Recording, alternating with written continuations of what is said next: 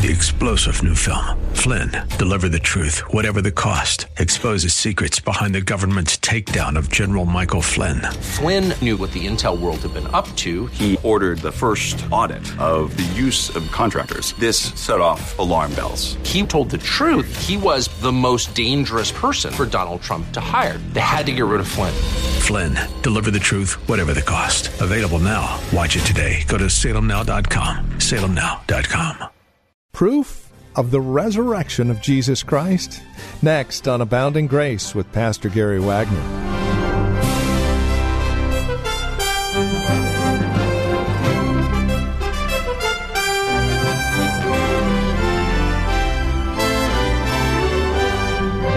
You know, it's one thing to claim that Jesus rose from the dead, but the proof is in the pudding, as they say, and we'll take a look at that pudding here today on Abounding Grace with Pastor Gary Wagner. Welcome to our program.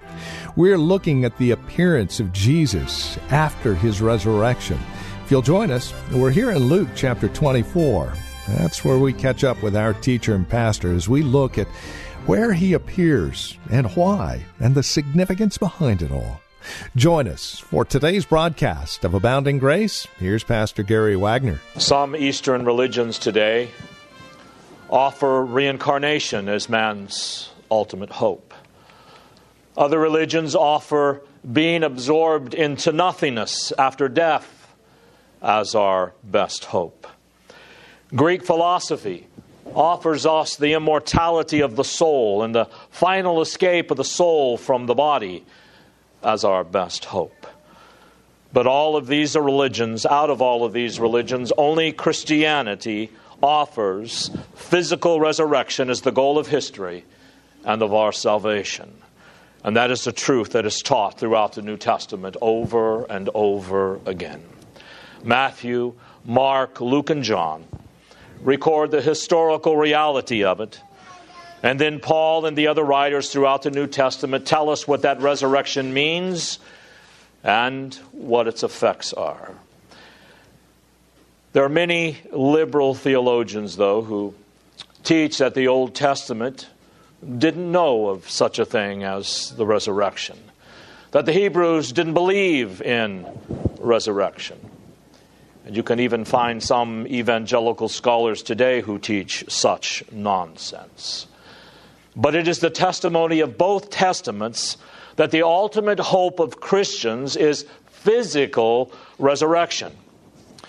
So let me read to you 3 passages from the Old Testament to show you that theologians who teach such things as this do not know what they are talking about. In Job 19:25 first, Job's life is coming apart, and he says, "As for me, I know that my Redeemer lives, and at the last he will take his stand on the earth, even after my skin is destroyed.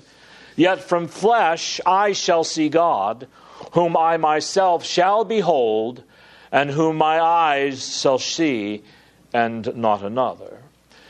So here we have in the oldest book of the Bible, a man giving his testimony that he knows that his Redeemer is living.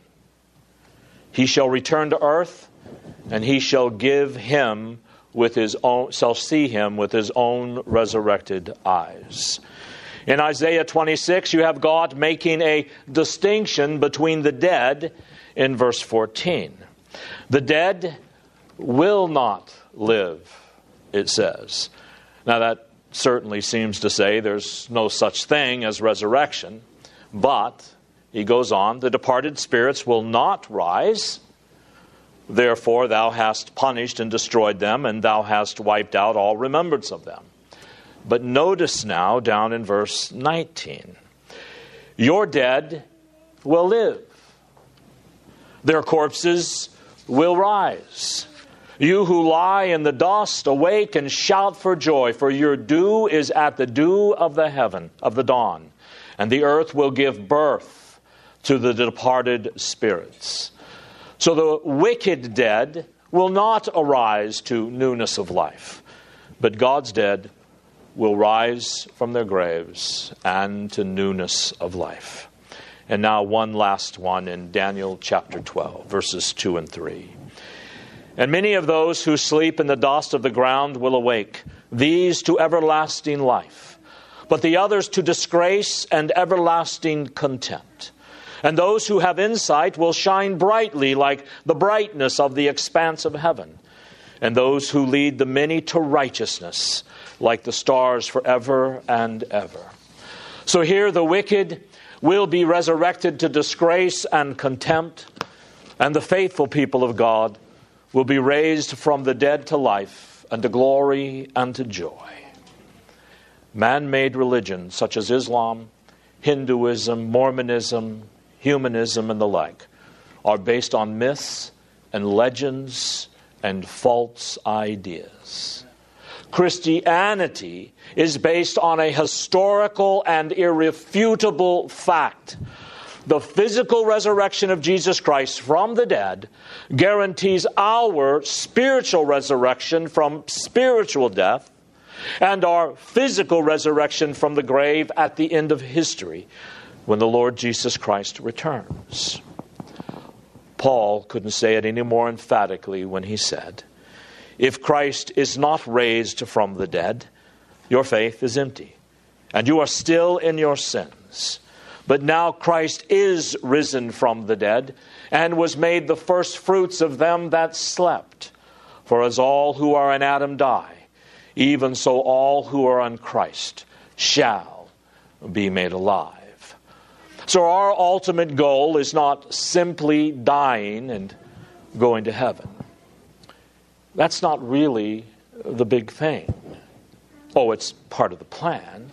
The Bible says to be absent from the body is to be present with the Lord. But then Paul said, even when I die, my spirit will be with God and my body will be in the grave.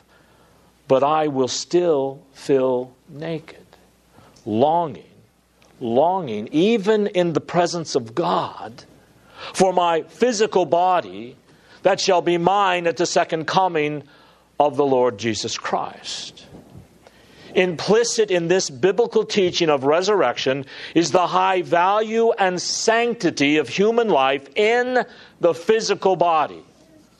And this sets Christianity over against world-negating worldviews that see the body as an impediment to spirituality. A body that must not be negated. Physical desires that must not only be suppressed, but a body which must be cast aside in death if we're to get close to God. That is a view that even many Christians today believe. I actually had someone come to me not very long ago and tell me that he wouldn't sin so much if he just didn't have a body. You can see it in even some versions of the hymn, Sweet Hour of Prayer. In the last stanza, it says, "This robe of the flesh I will drop and rise and seize the everlasting prize." Oh, to get free of this body, this prison.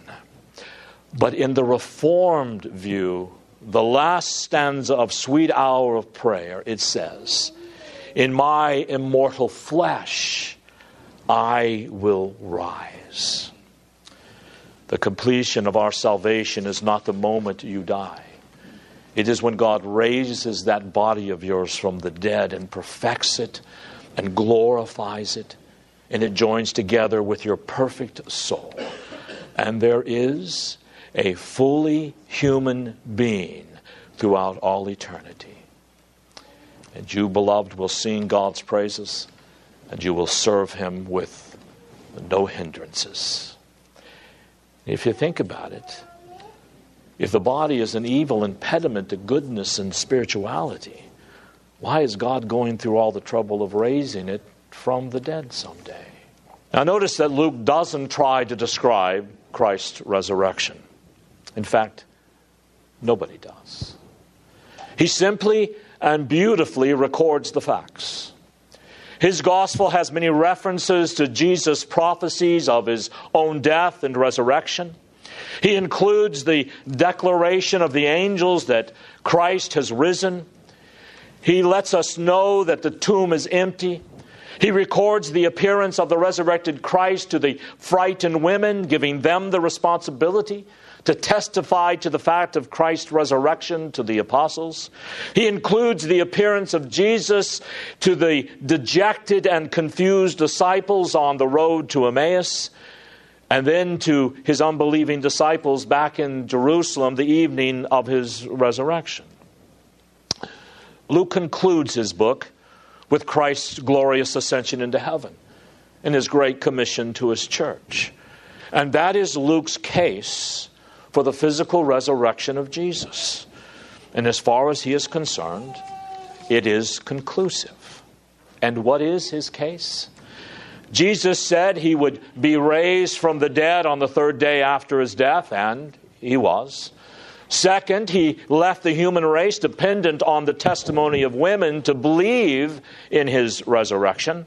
Third, Christ appeared physically to disciples and apostles who had literally given up on him. And fourth, they believed in him as the resurrected Christ and recognized him only when God opened their eyes. And these facts are indisputable. But no sinner on earth or in history will ever believe these facts without a God-given faith. Unbelieving sinners in their rebellion against God will deny these indisputable facts as they suppress the truth in unrighteousness. So let's look at Luke's account. The last 2 weeks we looked at the resurrection, and now we're going to look at a couple of Christ's post-resurrection appearances and see what we can learn from them about Christ. So first, look at verses 13 and 14 of Luke 24. And behold, two of them, disciples, were going that very day to a village named Emmaus, which was about 7 miles from Jerusalem. And they were conversing with each other about all these things that had taken place. Now, I don't know if you know this, but we really don't know where Emmaus was, although there have been some educated guesses by certain people. We do know, though, that it was about 7 miles from Jerusalem, which is about a 2 or 3 hour walk. And it probably took these men 3 hours because they were talking all along the way. But they had thrown in the towel. They had left Jerusalem. There was nothing else there to see for them. Christ had died. And it was the third day, and there was still no Christ. So they decided to leave town on this 3 hour trip back to Emmaus. And they were talking about everything that had taken place in Jerusalem from Friday to Sunday. They were talking about the crucifixion. And I'm sure they were talking about all those momentous events that accompanied that death of Christ. They talked about the reports that they had heard from the women that Christ had arisen from the dead. And then in verses 15 and 16, we see a third person come up. And it came about while they were conversing and discussing Jesus. He himself approached and began traveling with them, but their eyes were prevented from recognizing him. So they were in deep thought and discussion. They were certainly down in the dumps, and Jesus apparently walks up from behind them and starts walking along with them. Now you've got to use your imagination to picture all of this. The resurrected Christ is walking down the road with them. But their eyes, says the Greek, were being kept from recognizing him. Now, what in the world does that mean? What was keeping their eyes from recognizing Jesus? Well, one can only really make educated guesses. But it could be because of their presuppositions or their basic assumptions. They didn't expect Jesus. After all, he's dead. And it's the third day, and he hasn't appeared. So their assumptions that Christ is dead and that all of his great claims were lies could have blinded them. It could have been because of sin. Sin blinds the heart. It keeps it from understanding reality. But it also could have been, and this is certainly my guess, a sovereign work of Almighty God blinding them. Because Jesus was not yet ready for them to recognize him until they get back to Emmaus. We don't know for sure what kept their eyes from seeing him and understanding who he was. But that is the testimony from Scripture, that they did not recognize him. Then in verse 17, Jesus said to them, "What are these words that you're exchanging with one another while you are walking?" And they stood still, looking sad. In other words, they were talking about something everybody knew, and yet Jesus asks, "What are you talking about?" And they looked sad and dejected, or gloom. And we'll come back to this in a little while. Then in verse 18, "And one of them, Cleopas, answered and said to him, 'Are you the only one visiting Jerusalem and unaware of the things which have happened here in these days?'" In other words, Jesus asked them a question. What are you talking about? And it certainly wasn't because he lacked knowledge of the events, but because he often used questions to coach people out, to arouse their interest, so that they would then direct their questions and concerns to him, so he could explain to them what was really going on. So they stopped right in their tracks, and after an embarrassing pause, one of the men by the name of Cleopas asked Jesus, "Are you such an unobservant visitor in Jerusalem that you are completely unaware of what everyone in the city has been talking about for 3 days?" Notice Jesus' response. And he said to them, "What things?" And he's, of course, here drawing them out. And he said to them, "The things about Jesus," and they said to him, "The things about Jesus the Nazarene, who was a prophet, mighty indeed in word and in the sight of God and all the people, and how the chief priests and our rulers delivered him up to the sentence of death and crucified him." So here Jesus says, "What are you talking about exactly?" And that was a brilliant tactic on his part, because that gave Cleopas the opportunity to unburden himself to him. And so they tell Jesus the things that have been happening. And because there were so many named Jesus in Jerusalem, they wanted to make sure he understood just who they were talking about. Jesus of Nazareth, not just any Jesus. He was a prophet, not just any kind of prophet. He was a prophet who was mighty in word and deed. This is a prophet that you'd put right up there with John the Baptist and Moses and Elijah. He was a great prophet. But our chief priest and rulers crucified him by turning him over to the Roman authorities. Verses 21 through 24, they continue.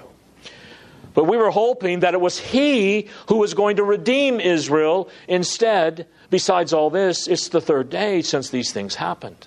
But also some women among us amazed us.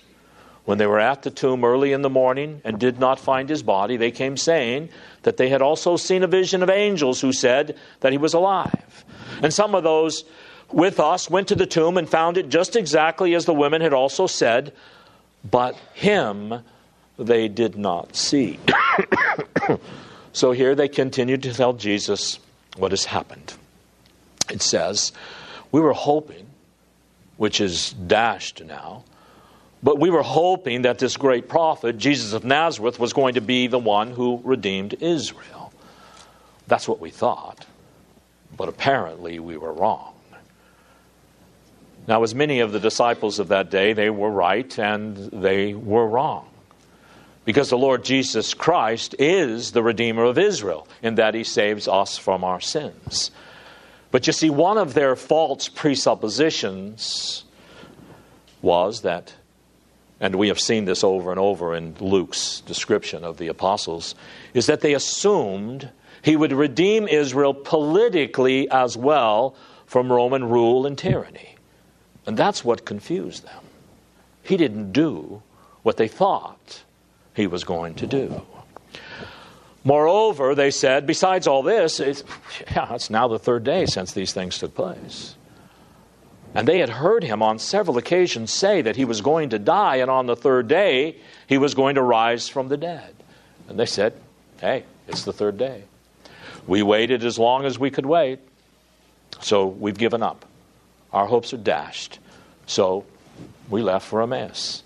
Everything we were so excited about on Palm Sunday is gone.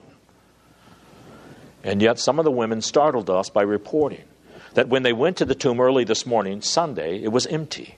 They came and told us that they had seen a vision of angels who declared that Jesus had risen and is alive. And they said, furthermore, some of those who were with us, like Peter, went to the tomb to see for themselves, and they found the tomb was exactly as the woman had explained it, but they never saw Jesus. Now, we're going to come back to this, but I want you to remember, the empty tomb didn't convince anyone of the resurrection of Christ. No one was convinced by that empty tomb. Now in verses 25 and 26, you have Jesus starting to teach them. This is why he asked them the questions, so that he could explain what is really going on. And he says to them in verse 25, "O foolish men and slow of heart to believe in all the prophets had spoken." He gives them a gentle rebuke. Your blindness, your foolishness, your dullness of heart to appreciate spiritual things and the truth of Scripture, and being confused by your basic assumptions of life have kept you from believing all that the prophets have spoken. Because of the assumptions you've made in your dullness of mind, you have not believed what the Old Testament prophets said about me, the Messiah.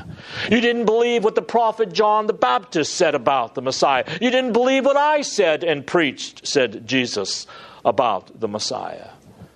Your spiritual dullness of heart has kept you from believing what is clearly revealed in the Holy Spirit-inspired prophets. And what is it that they're not able to see? Verse 26.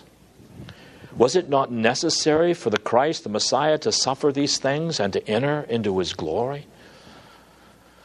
That word necessary is important. He said, what would you have learned if your mind wasn't so dull and blinded by your basic false assumptions about your life? What would you have seen? You would have seen that it was necessary for the Messiah to suffer and die. You see, they were confused. How can a Messiah, who is a great king, die? How can the King of the Jews die and suffer? It just doesn't fit. Jesus said, you missed the whole point of the Old Testament. The Old Testament taught you clearly over and over again that the Messiah must suffer before he enters his glory.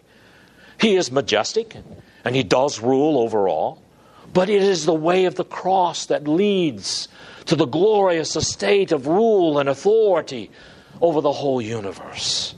And it is necessary, he said, that the Messiah must suffer and die.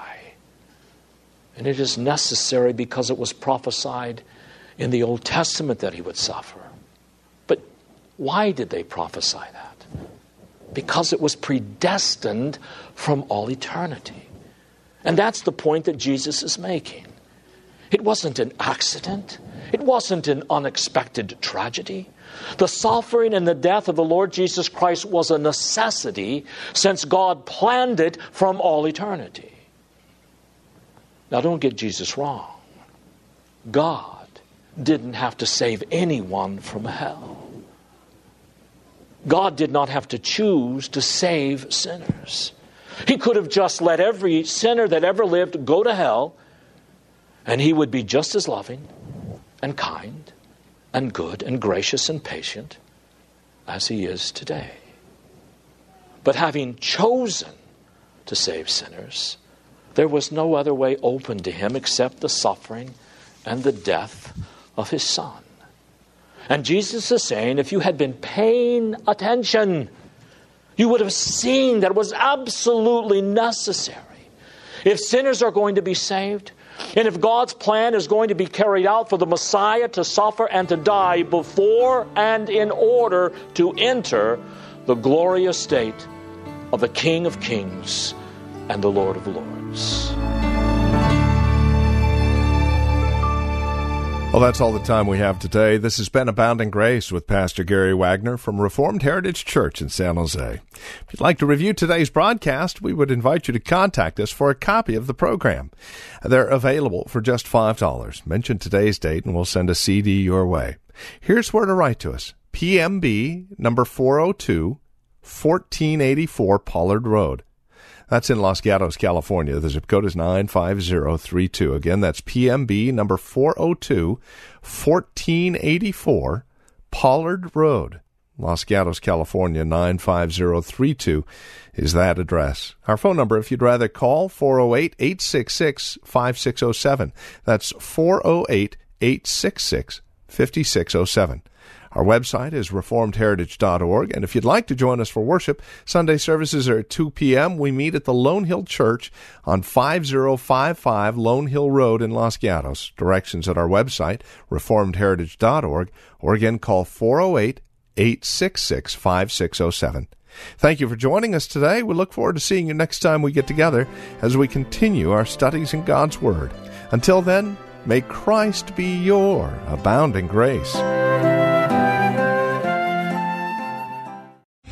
3-star General Michael J. Flynn, head of the Pentagon Intelligence Agency, knew all the government's dirty secrets. He was one of the most respected generals in the military. Flynn knew what the intel world had been up to. He understood its funding. He ordered the first audit of the use of contractors. This set off alarm bells.